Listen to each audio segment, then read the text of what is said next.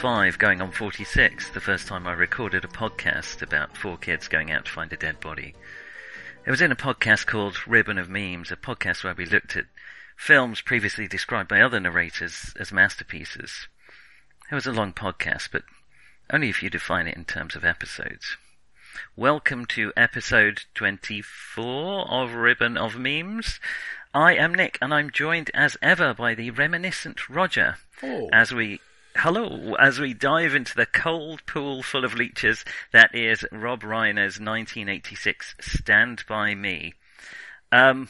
This may be an interesting episode because this hasn't happened very often before, but this is one of my favourite films of all time, TM.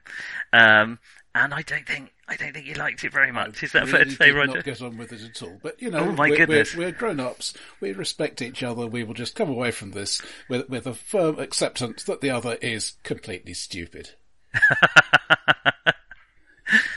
Yes, I think that's very likely. But at least we will maintain. We're English. We'll maintain civility during the podcast. At least as much my as friends possible. will call on yours, sir. Okay, well, I guess for those who haven't seen a brief summary of the plot, such as it is, I mean, it's pretty light on plot. Stand By Me. It's very obvious. It is definitely going for the interpersonal and the atmosphere over actual events, which is fair enough. And yes, and heavy nostalgia. It's a film. I don't want to get too involved with that while we're doing a plot summary. It is based on Stephen King's short story, The Body. This may be where we part company as well, because I quite like Stephen King. You are not a fan of his writing, is that fair to say? I've liked some of his books. Okay. But shall we just do the plot summary first? Mm-hmm. It is 4 kids in a small town in 1959 Oregon. Castle Rock, the setting of many of Stephen King's stories, actually. The story, it's in Maine, of course. Yeah, I was going to say, I always thought Stephen King wrote in Maine, and there you are, you just corrected me. But in the film, it's in Oregon. 4 kids, 12 years old, I think they're all 12, decide to go out. They hear rumours of a dead body on the railway tracks, and they decide to go out and find him. They it's a couple of days walk from home. They go, find it. There's some trouble with the local thug, Ace Merrill, and they come back. That's pretty much the story. It is narrated by our old friend Richard Dreyfuss, who I think we last saw swimming back to shore in Jaws, wondering why Chief Brody didn't like the water. Here he's really just a framing device. He also, maddeningly to me every time I watch it, turns his word processor off before he saves his document. Immediately after the film stops, he's likely to scream swear words and start all over again. But there we go. That's for a different story. Okay, maybe there we are. One of those Amstrads where it would just auto-save every few keystrokes without asking you. Oh, I hope so. That would settle a burning problem deep in my soul. Maybe that's the cause of any of my problems. Right, yeah, I mean, it is a film light on plot, as you say, pretty heavy on feelings, emotional connections, nostalgia. It's very heavily permeated with nostalgia. Kind of a general nostalgia as well. It's quite specific for the 50s, but also a general feeling of lost youth and lost innocence. And it's one of those, whatever it means by a coming-of-age tale, and that covers a lot of sins, but this is I would call it a fairly textbook coming-of-age tale, but a very, for me, well-written, well-acted one. I think it's fair to say about Stephen King that he generally doesn't do strikingly original stuff, but he does stuff that appeals to people. Yes. I've read a few of his books. I rather enjoyed Firestarter. Firestarter's good. That's one of his very earliest ones. Yeah, that's 1980. Even that, realising that, people had been doing a whole lot of psychic powers and government conspiracies and stuff through the 70s, but it was still sort of new and timely. Yeah. It does it pretty well, but it's not, it's not going to revolutionise anything. The point is, I think that he's the Henry Ford of that sort of story. He's the guy who produces it in a convenient format that lots of people can read, and it becomes very popular. He's not He's really certainly into mass production. Yes, I agree. You could argue a similar thing about Alan Moore, however, one of my other favourite writers. He is at his best when...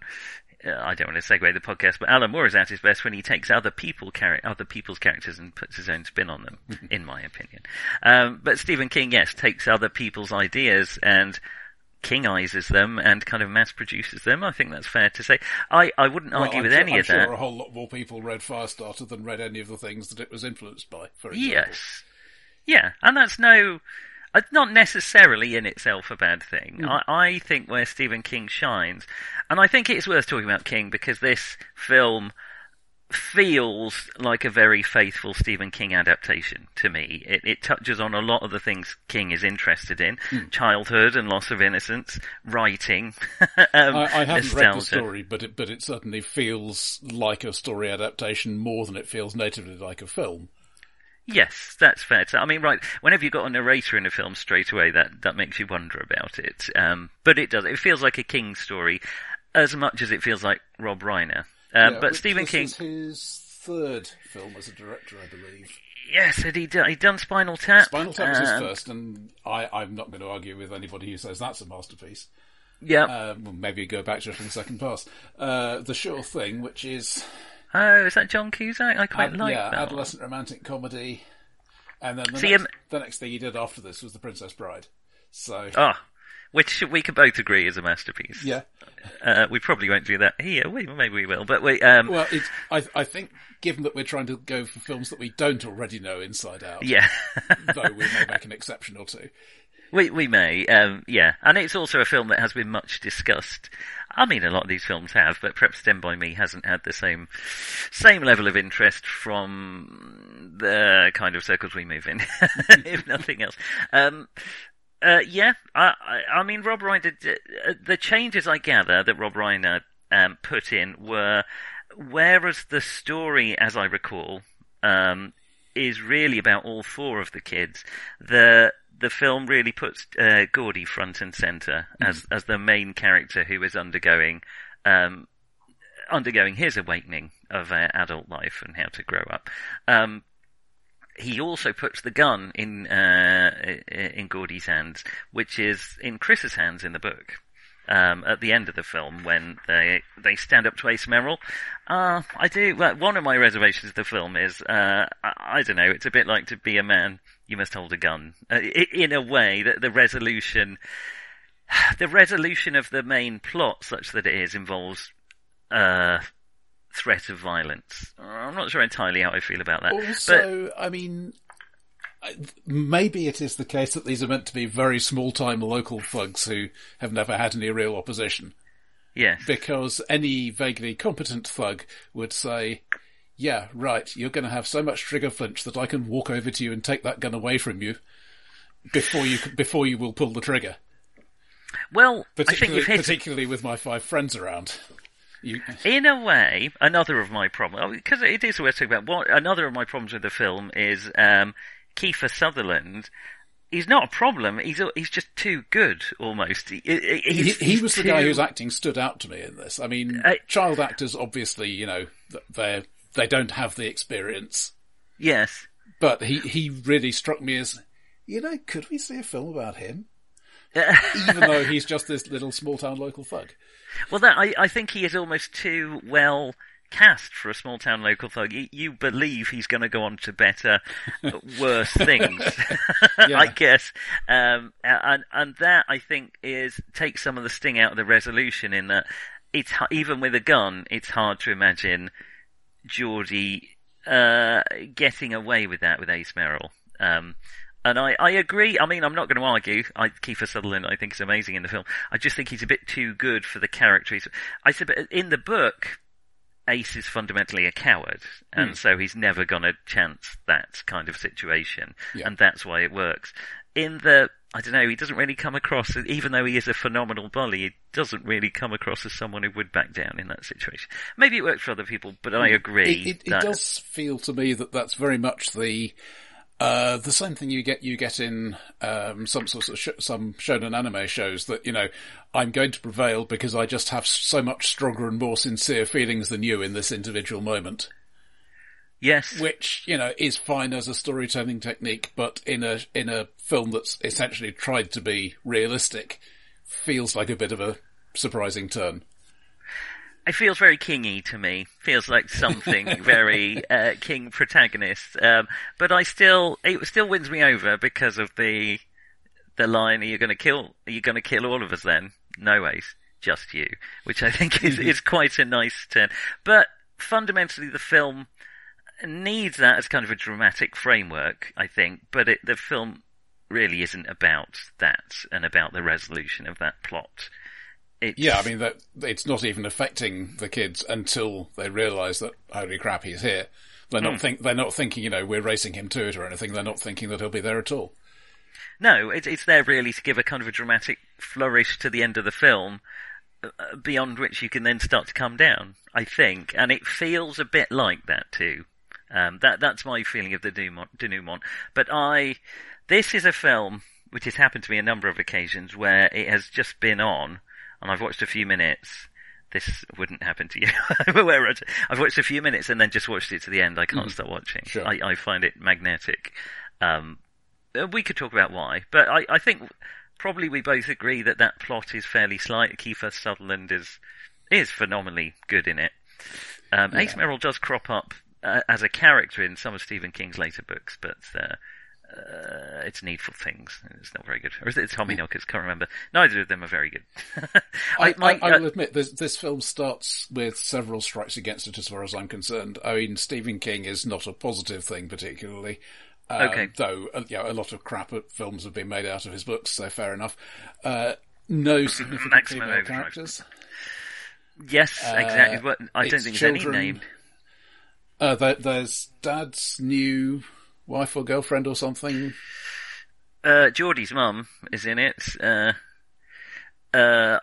don't think she's a new wife. I think she's just Geordie's mum. I may be...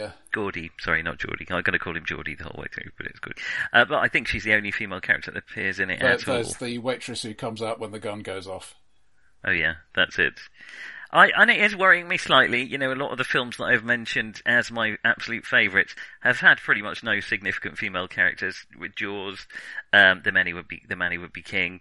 This, I don't know what it is about male bonding. The Thing.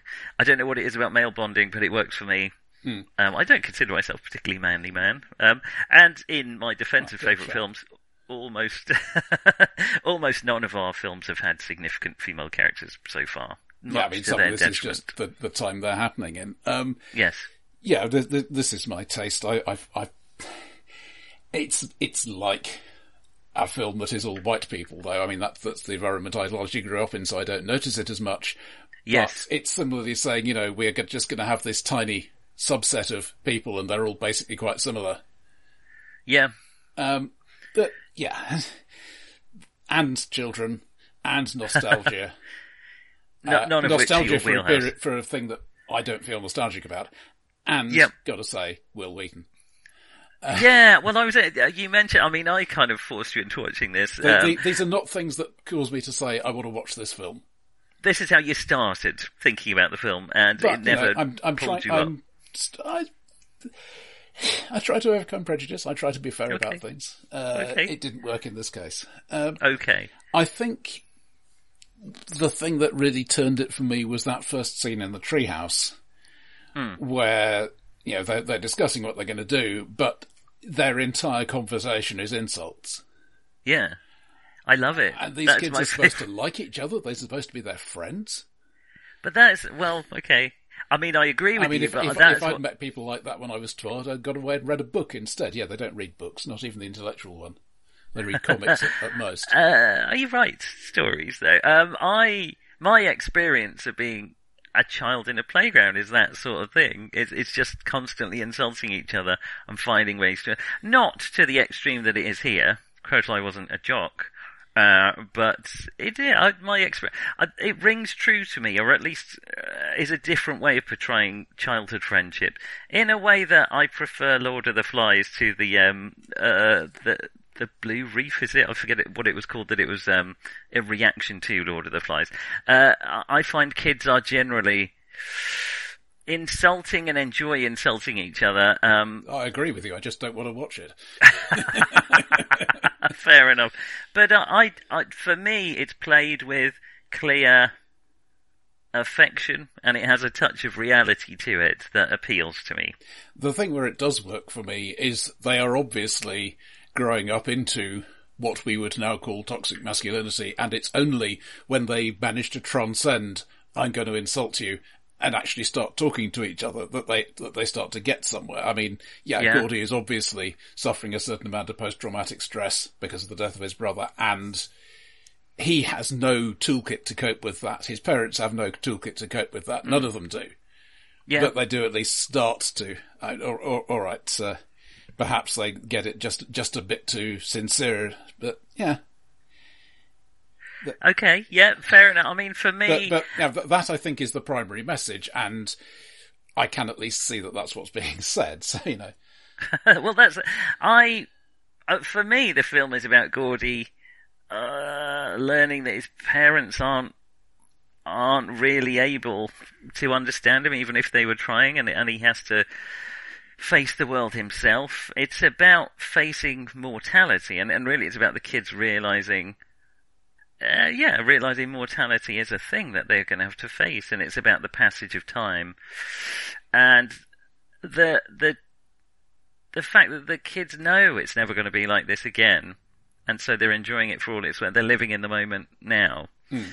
They're all things that appeal to me, and I find it a very affecting film in a lot of ways. Right from the I mean, you talked about when they stop insulting each other. I think it's the insults that make that more, for me, make it more moving. When the moment when, I mean, we've talked about Kiefer Sutherland's acting. I feel these acting performances from all these kids is incredible. Personally, I genuinely do. Let's talk about Will Wheaton then. I can't say you're wrong. I just never found myself really convinced by any of them, except River Phoenix. Again, he feels like a standout amongst the others. And of the four of them, he was the guy who maintained the squeaky clean image until he died of an overdose. Well, that's 7 years after this film. That makes it even more affecting to me. That life kind of imitated art. It does raise some troubling questions about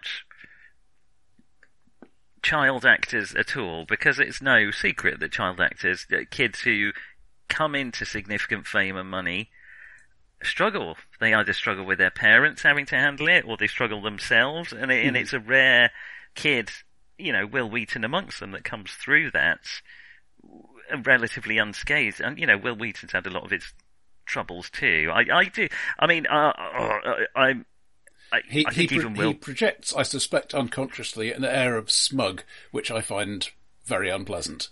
I don't think that makes him a nasty person, but it does make him a person I don't want to watch. Right, fair enough. I feel that a bit at the end, in the denouement, with the gun. I feel he seems quite sensitive and genuine. I agree, some of his acting perhaps is patchier, and I could not bear him in Star Trek, The Next Generation. But I think, I don't know, if you read his autobiography, is it Just a Geek? I think you understand. I don't know. You feel sorry for him, because everyone felt like that about Will Wheaton, and he, it's hard to be that person that everyone hates. Just as Phil Collins. It's a tricky, and that opens some questions about how is it okay, if culturally someone is disliked, is it okay to treat them like that in real life, which is kind of what happened to Will Wheaton a lot, until his resurgence as kind of King of the Geeks, which I have no interest in watching. I find it over, all the stuff he does is now overproduced, and certainly feels smug now, but I still find it in my heart to be pleased for him. That's not about this film though, but I agree with you, his performance perhaps, I still think it's great. I think in particular because more than any of the others of the four kids, he looks a lot more like the Will Wheaton image that I have seen before and recognise. Right. Okay. Yeah. So it is difficult for me to forget the other stuff he's done. Right. Okay. Yeah. Fair enough. I'm not so much of a Trekker, so I wasn't that aware of Will Wheaton. And to be honest, I encountered this before The Next Generation. Yeah. So I didn't have so much any particular preconceptions about Will Wheaton. I still think he does. I still think it's a very good acting job. River Phoenix, that to me, that scene where he opens up about the lunch money. Yeah. Oh, it just reduces me to a blubbering mess every time that he just can't believe an adult would do that. Now, this is a similar, we talked about The Breakfast Club last time. For me, this is similar to The Breakfast Club. It's the kids realizing, the adults are not necessarily on their side. Even though his own big brother is one of the gang members. Yeah. Yeah, but that's part of it as well. I mean, I think, to me, these are better drawn characters, white guys though they are, than the archetypes we had in The Breakfast Club. And the emotional moments we get here, to me, feel more earned. They feel less forced. They feel more... And by those moments, I mean the realization that Corey Feldman's character is probably never gonna come to any good, and realizing that he is a bit crazy, and he's been driven that way by his childhood. That Will Wheaton realizing his dad hates him, and he has to sort of stand on his own. River Phoenix breaking down when he realizes that adults aren't gonna always look after him, and he's got to look after himself. All those moments, I don't know, to me, just fine cinematic moments. They may be polished, they may be Hollywood, but they all work for me. Not less so for you. How did you feel about the lunch money scene? I like the idea of it, I don't like the implementation of it. It felt, I mean, I don't know whether this is the script writing or the direction or the acting, I'm not familiar enough to pin it down, but it just felt clunking, and now we're going to lay this out really slowly so the stupid guy asleep in the back row can still understand what's going on, and then we're going to explain it again later. It's like the Blade Runner narration. Okay, that's a fair... It doesn't feel that way to me, but it is a slow scene. But we should perhaps say that this was the first time I'd seen this. Yes, whereas it must be the 7th or 8th. And I have a black and flinkered heart, so... Well, a film works for me if it moves me emotionally, and Stand By Me always has, and did again move me to tears. With the closing song, I start crying. I don't know why, particularly. This was apparently responsible for the song becoming popular again. Yes, I get forgotten until this point. It was a bestseller the next year, maybe, or maybe this year. I remember it being on a Now That's What I Call Music in the 80s. I think it might have been 87, so it must have been riding high again on the basis of this. Okay. And River Phoenix's acting performance, He was the one of the four who convinced me that this is a character that is actually, this is not just somebody standing there and saying what he's told to say. It was an acting job. Okay. Yes. Yeah, I think we don't learn as much about the others. No, they're reduced to slightly secondary characters, not the same in them. Corey Feldman also did Lost Boys after this. Did Lost Boys after this, then did a lot of other things, which meant that he didn't do much else in the way of filming. He was friends with... And he's one of those guys, nobody's actually formally charged him with rape, but everybody's got a story about how you don't want to be alone with him. So, Corey Feldman had a pretty awful childhood before this.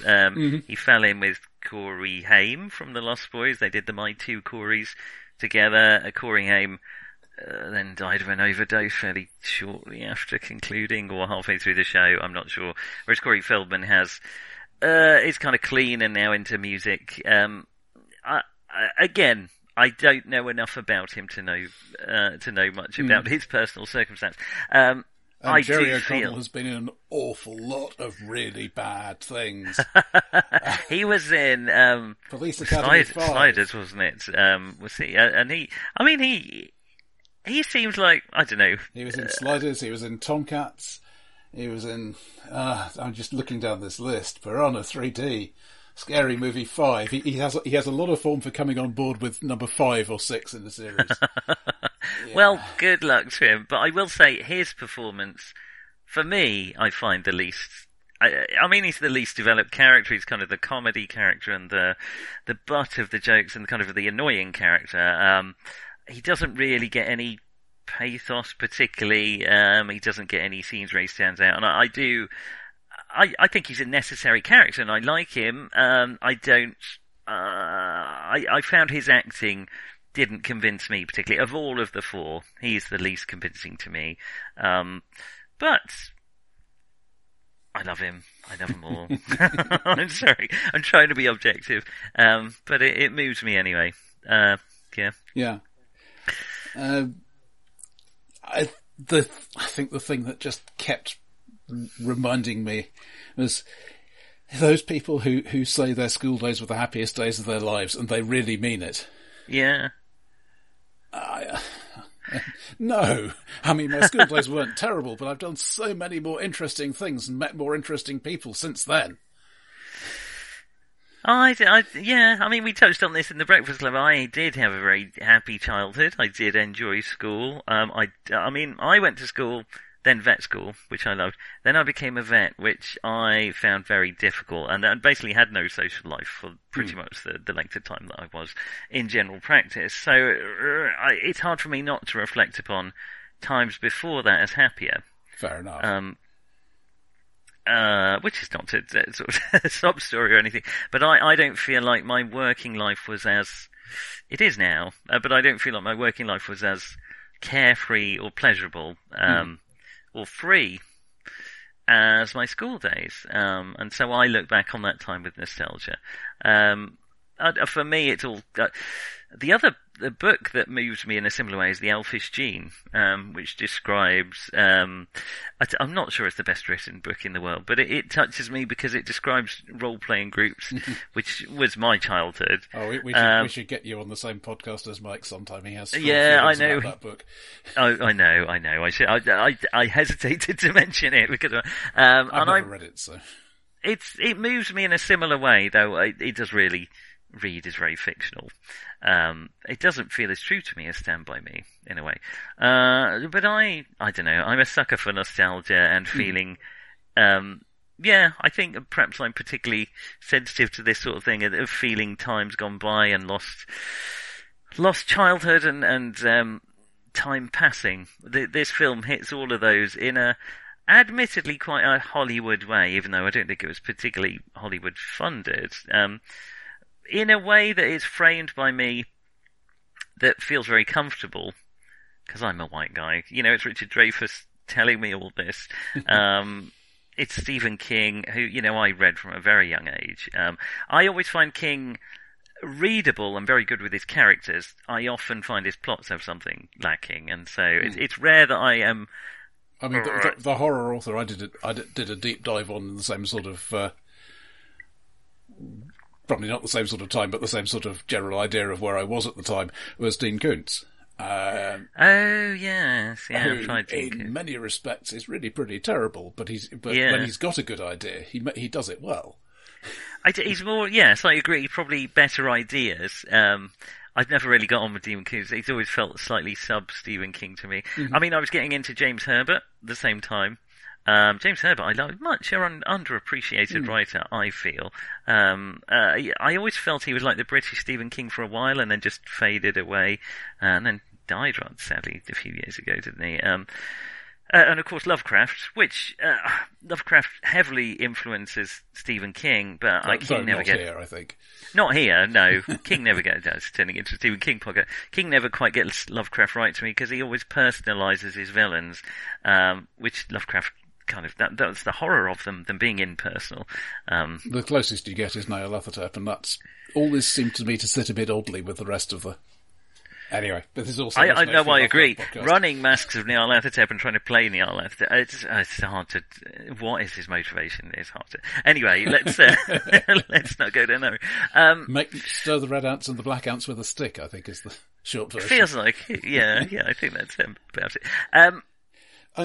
One particular thing, I mean, it's obviously one of the big set pieces in terms of production and budget, the bit where they're racing the train across the bridge. Oh, yes. Okay.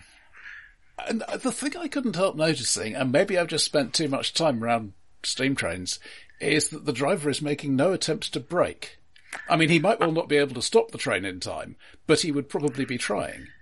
He's beeping his horn, isn't he, or something? And you would hear the brakes squealing. Right, yeah. Has he met the children before?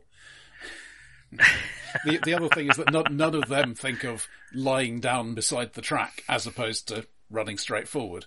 But, this has a long tradition in film. One of the Alien sequels did the same thing.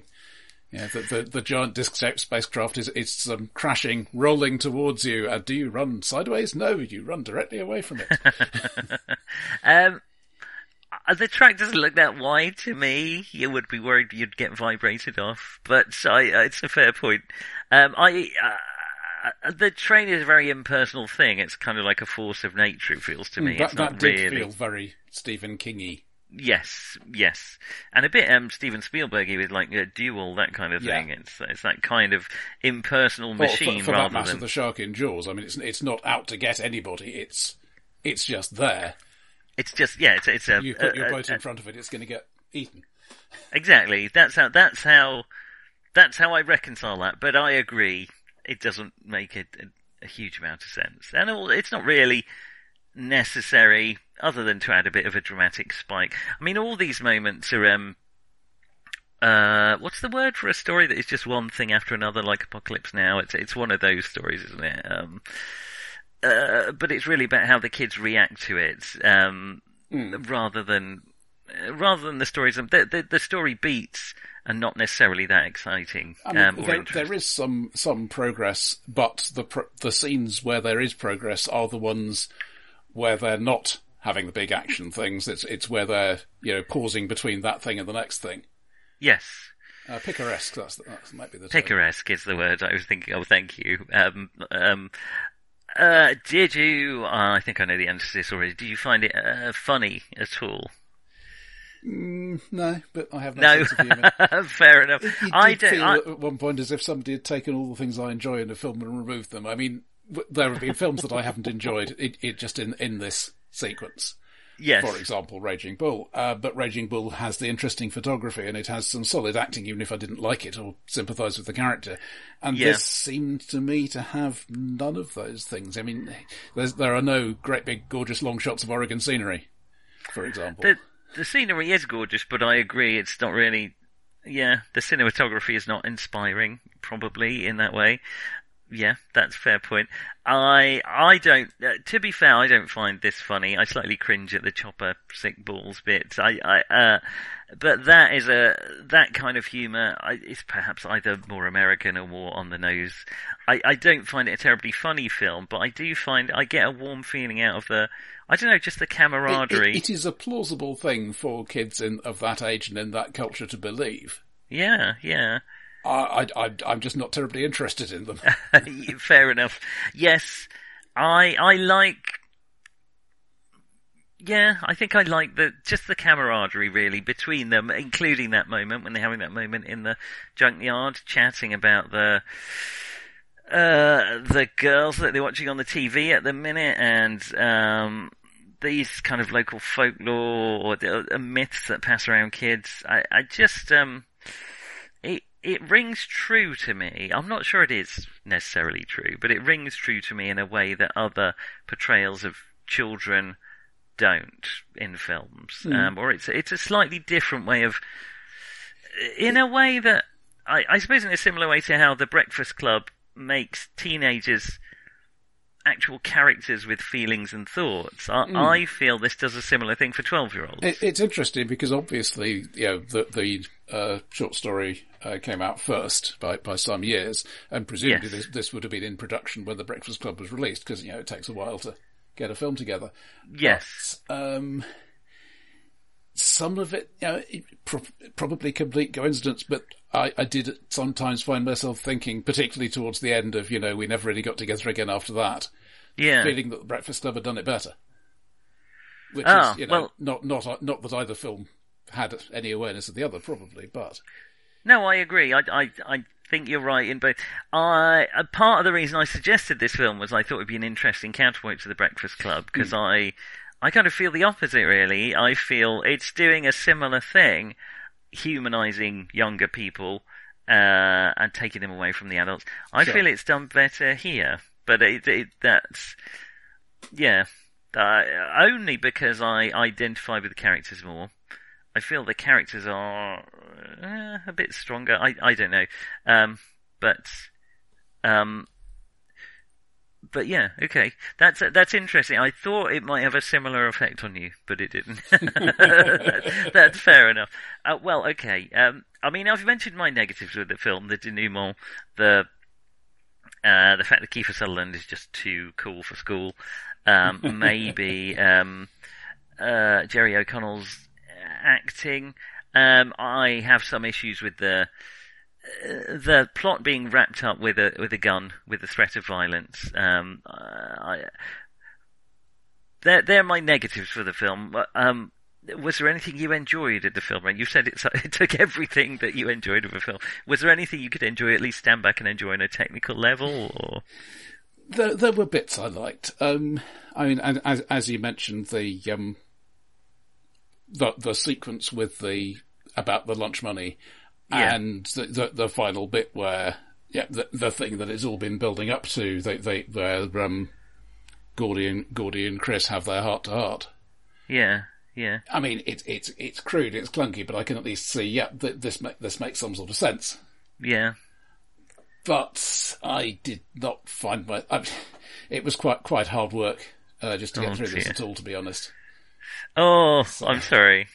That's a tricky. We'll have to agree to. Well, all I can say is that it moves me emotionally. But when you find out that Chris just randomly is stabbed to death at the end, I just can't cope with it. And then.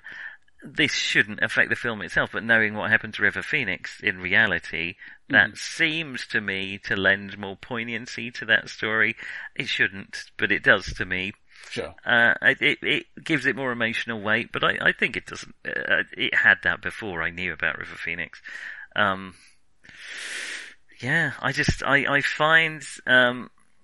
find it moving, and I don't know, I'm slightly embarrassed talking about it now. I can see that it is a bit clunky, that it's very, in some ways it's just white guy problems, and it's kids with father issues. Would just, work better if you come to it at the right sort of age. That might be true. I did watch it not long after it came out. I probably watched it when I was an early teen. If it is perhaps the first time you've met some of these ideas, yes, dramatic tropes and so on. All right. So, do you feel it's a masterpiece? Was it influential? Is the first part of that question. I don't think so. I mean, you may disagree. I didn't get a strong feeling of I have seen this done later. I was trying to think of this too. But, I don't go for a lot of films with child protagonists, so it may well be that I simply haven't seen stuff that it did influence. Actually, the closest I could think of, I agree with you. I was thinking, well, is there a lot of the closest I could think of was Stranger Things, the TV show.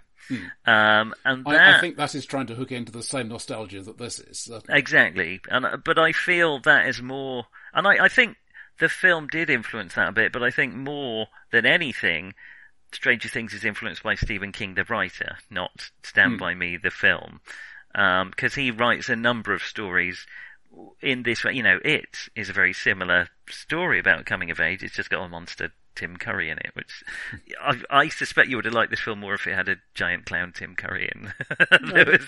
But I mean, just thinking of, other 80s child protagonist films, you got stuff like The Goonies or Flight of the Navigator, which are obviously more adventure rather than drama. Yeah. But I think that what people reach back to in a nostalgic sense now is the generic gestalt of 80s child-centered film rather than a film specifically. That's the vague impression I get anyway. Yeah, I think you're probably... I'm slightly depressed that 80s is now the go-to era for nostalgia on the TV instead of the 50s, which it was when I was growing up. Yeah, well, it's and usually I guess that's... 30 years earlier. Yeah, that sounds about right. Well, at least we're past the 70s, I mean, goodness. Oh goodness, yes, that's true. Ambassador, we talked about I like the 50s in America feels happy to me in a way that the 50s in England, oh, goodness, it's hard work. Yeah, well, it certainly looked happier if you were in the right place and looked right, so... I would not like to have watched Stand By Me set in London in the 50s, but there we go. Poor London kids go out looking for a dead body. Oh, there it is. End of film. Oh, there'd be a whole lot more tetanus for a start. Yeah, that's true.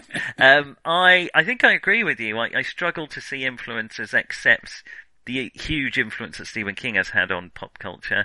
Rob Reiner's later films, it's hard to say a film influenced its own director. So I'm not sure that really counts. So there hasn't really been many films like it since. I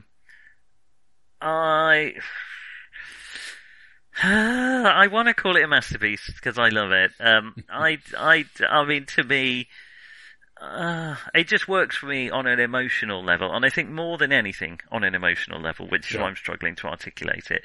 Maybe that means it's not a masterpiece, but it is a film that I love and always will. Mm-hmm. But yeah, I ain't gonna say you're wrong. I mean, apart from anything else, this sort of thing is very much a personal reaction. Yeah. I think we've proven that. We've just talked about, insofar as we can talk about things objectively, but your everything you see about this film is coloured by your liking it. Everything I see about it is coloured by my disliking it. We can't really get away from that. And it's interesting that this is the first film we've had that reaction to. Otherwise, we've had similar, with varying degrees of enthusiasm, but similar reactions to most of the films we've watched. Our Pauline Kael check-in would be that she didn't especially like this film. I don't think she hated it, but she didn't particularly like it. She felt it was like a pastoral support group, quick to perceive signs of trouble and to lay gentle, firm hands on needy shoulders. Yeah. Overdoses on sincerity and nostalgia. Yeah, I think that's probably fair. They're just things that I like. So I would say mixed contemporary critics. Walter Goodman said the direction was self-conscious and constantly looking at the audience, and I think that's fair. Yes. He also found it quite heavy-handed. On the other hand, Sheila Benson said a treasure not to be missed. So. Yeah. I'd say similar reactions in a way, really, that if you don't emotionally react to it, then you can't help but look at the rest of it and wonder what the fuss is about. Fair enough. Well, should we look at other 1986 films in that case? Yes. So at the Academy Awards, I will admit that we had an interesting discussion picking our A film for 86. We did. Because there were a lot of options, and really we didn't feel enthused about a whole lot of them. I feel 86, we're in the era of films where I've seen a lot of these films, and thinking back on them now, don't think a lot of them either, in many ways, but let's see. So, Oscar's Platoon and Hannah and Her Sisters. We did wonder about Platoon, but we felt we'd be covering Apocalypse Now ground a bit. We may at some point do Platoon and Hamburger Hill and some other stuff. But... Full Metal Jacket maybe as well. Hannah and Her Sisters, problematic, isn't it? I have allergy to Woody Allen, so... yeah, fair enough. Children of the Lesser God, The Colour of Money. These are all films I'm sort of vaguely aware of, but don't feel any great enthusiasm for. No, well, I like Paul Newman, but maybe Colour of Money, but I think you'd be better off watching, is it The Hustler, that it's the sort of sequel to? Hey, I just like The Sting, so... Oh, we should watch The Sting. Again, I wonder how I'd feel about that now. I suspect it's very much like Butch Cassidy and the Sundance Kid. I'm not sure I'd enjoy it as much now, because it's just such a filmic film, and has almost no relation to reality. But maybe if I could... I have read the book, The Long Con, which is a very good book, by the way. You should read it. Okay, I'll have a look into that. A book about con men that started as a linguistics study. It's great. Okay, I will have a look. Plus, more Robert Shaw is not a bad thing. But also, so if we look at the highest grossing films, number 10, Ferris Bueller's Day Off, which I think we've mentioned occasionally. Ooh. I prefer it to The Breakfast Club. It would be my favourite of the John. I think probably is the best of the John Hughes films. I've seen it, I don't know, maybe 5 years after it came out, thereabouts. Didn't love it, but, that's still quite a long time ago now. So all right, yeah, fair enough. Ruthless People, black comedy. Which I have never seen, but... I have. It didn't really... It's Danny DeVito, isn't it? And a few other... didn't work Judge for me. Reinhold in a supporting role. When he was about to be the next big star, and then somehow, for some reason, he wasn't. He wasn't, yeah. Wow. Number 8, The Golden Child, Eddie Murphy comedy. Yeah, I liked it at the time. No interest in watching it again now. Not seen it. Number 7, Aliens, which no more need be said, so we'll say it next time. We'll say it next week. Number 6, Back to School, comedy. Rodney Dangerfield goes back to school. Wow, Rodney Dangerfield. Okay, only role for pre-drug-induced breakdown Robert Downey Jr. So really? He was in Weird Science as well, wasn't he? Well, he turned out all right. And then after that, they paid him enough to afford the drugs. At number 5, we have Star Trek IV: The Voyage Home, which I think may have been... I think the second Star Trek film I actually saw. I'd seen the very first one, and then kind of lost track. But 4 was the one where they realised they could have a sense of humour, to me. It's great, isn't it, 4? I don't know if it's a masterpiece, but maybe it's they're not great comedians, but it's fun. It's got a great deal of affection for the characters, and yeah, it makes you have a great deal of affection too. I love it. That is possibly the best, maybe the second best Trek film. At number 4, The Karate Kid Part 2. I haven't actually seen The Karate Kid Part 1, but never mind. I've seen one, not seen any others. Didn't really appeal to me particularly. Number 3, Platoon, you're just mentioning. Oh, laugh a minute, that one. I have watched it again recently. All right, and we can talk about it some other time. Yeah. Number 2, Crocodile Dundee. Oh, mate, what happened to that? I completely forgot about that film. Wow. Yeah, I was chatting with our supporter Glenn by email, and he was suggesting that we really should have done this, but maybe you shouldn't maintain the accent for the entire. But obviously you wouldn't be, so that would be fine. It feels weird to think of Australia as an exotic place nowadays that Americans basically haven't heard of, which seems like the joke of the film. But Paul Hogan does have an immense amount of charisma, at least in that film. I haven't really seen. Yeah, I mean, he was in this and one or two other things, but really this was the role he had. Yeah. So, has the bit? I think there was a sequel. You don't want to know. There was Crocodile Dundee 2. I remember that. I think there was a third one. I haven't heard of the third one. And even then there was much excitement it was going to be revived, but it turned out to be a ploy by the Australian Tourist Board. And there's some good adverts of it, but anyway, yeah. Yeah, and at number 1, the film that has been described as the best PG-rated gay porn film ever made, Top Gun. Wow. Top Gun is one of those films I haven't actually watched all the way through, but I feel like I've seen a bit like The Wizard of Oz. I kind of know the beats that happens in it. I've seen the right stuff. I feel like I can fill in the blanks now. Well, Top Gun has, I mean, given the people who made it, it's produced by Don Simpson and Jerry Bruckheimer. It's directed by Tony Scott. It is very much, here is a recruiting commercial for the US Navy, and obviously the Navy realised this and threw in a whole lot of resources to make it more convincing. Yeah. But in particular, just watch that opening scene. It's probably on YouTube on its own if you don't have access to the film. Okay. That whole bit on the carrier deck. Right. Up to the point where they start the dialogue. And that in itself is just viscerally, yeah, these are manly men. And it works. Even on me, it works.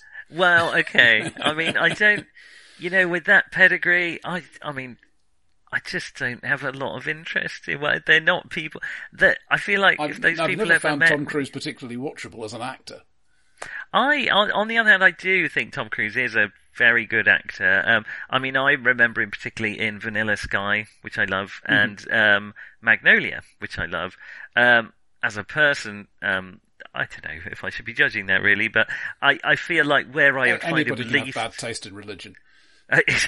where I would find him absolutely least interesting would be Top Gun, I suspect. But he does look quite a lot like the Right Stuff guy, who I forgot. And there is a sequel coming out next year with Tom Cruise in it. What's that, Top Gunnier or something? They probably just call it Top Gun again nowadays. No, it is actually a sequel, not a reboot. Is it called Maverick or something like that? Oh, it is called Maverick. I was going to say, they either call it that, or they just call it the last name of the main character. I don't know why that is a thing. Or, in the case of The Thing, they just call it The Thing again. Oh. Though I believe there was a subtitle that everybody forgot to quote. In The Thing? Yeah, for the the new thingy, yeah. We should do Die Hard at some point. Electric Boogaloo. I remember the first time I became aware of that was my brother and I watched an advert for Die Hard 2, and it came up and said, Die Hard 2, Die Harder, and we both just burst out laughing. And there wasn't a hint of irony, and it hasn't really changed since then. The only way trailers have changed nowadays is they don't use that gravel voice guy who did all of it, and now, before a trailer, we seem to get a little trailer before the trailer. A trailer of the trailer you're about to watch. I don't know why that happens, but there we go. Because you are a youth and have no attention span. You also quite often these days get a classic pop song done in a cover version, downbeat and often transposed to a minor key. Oh, God. And once you start noticing this, and sorry, I apologise to all our audience, you can't unnotice it. I heard that happen with I wish it would be Christmas every day. It's like downbeat in a minor chord. Okay. No, I would certainly say yes. Let us by all means talk about Die Hard because it had a really interesting effect on action films. Yes. Whether we talk about that in its time or with one of the sequels, we'll talk about that later. But I'm not sure I want to talk about the sequel. Maybe Die Hard 2. 2 was okay. I mean, it would be interesting to watch all the Die Hard films and see how they evolved. It almost became subsumed back into the genre that it subverted, didn't it? But, oh dear. Anyway, yes, we'll, to be discussed. But there we are. That will be our 1986 A movie. It's time to switch to our B feature for 1986, which we're both excited about, I think. See, you got through Stand By Me, and now you can enjoy yourself. You always say that. You always say, I got a bad feeling about this. Well, it only remains for me to say that I never made any podcast like when I made podcasts for Ribbon and Memes. Jesus, does anyone? I do hope so.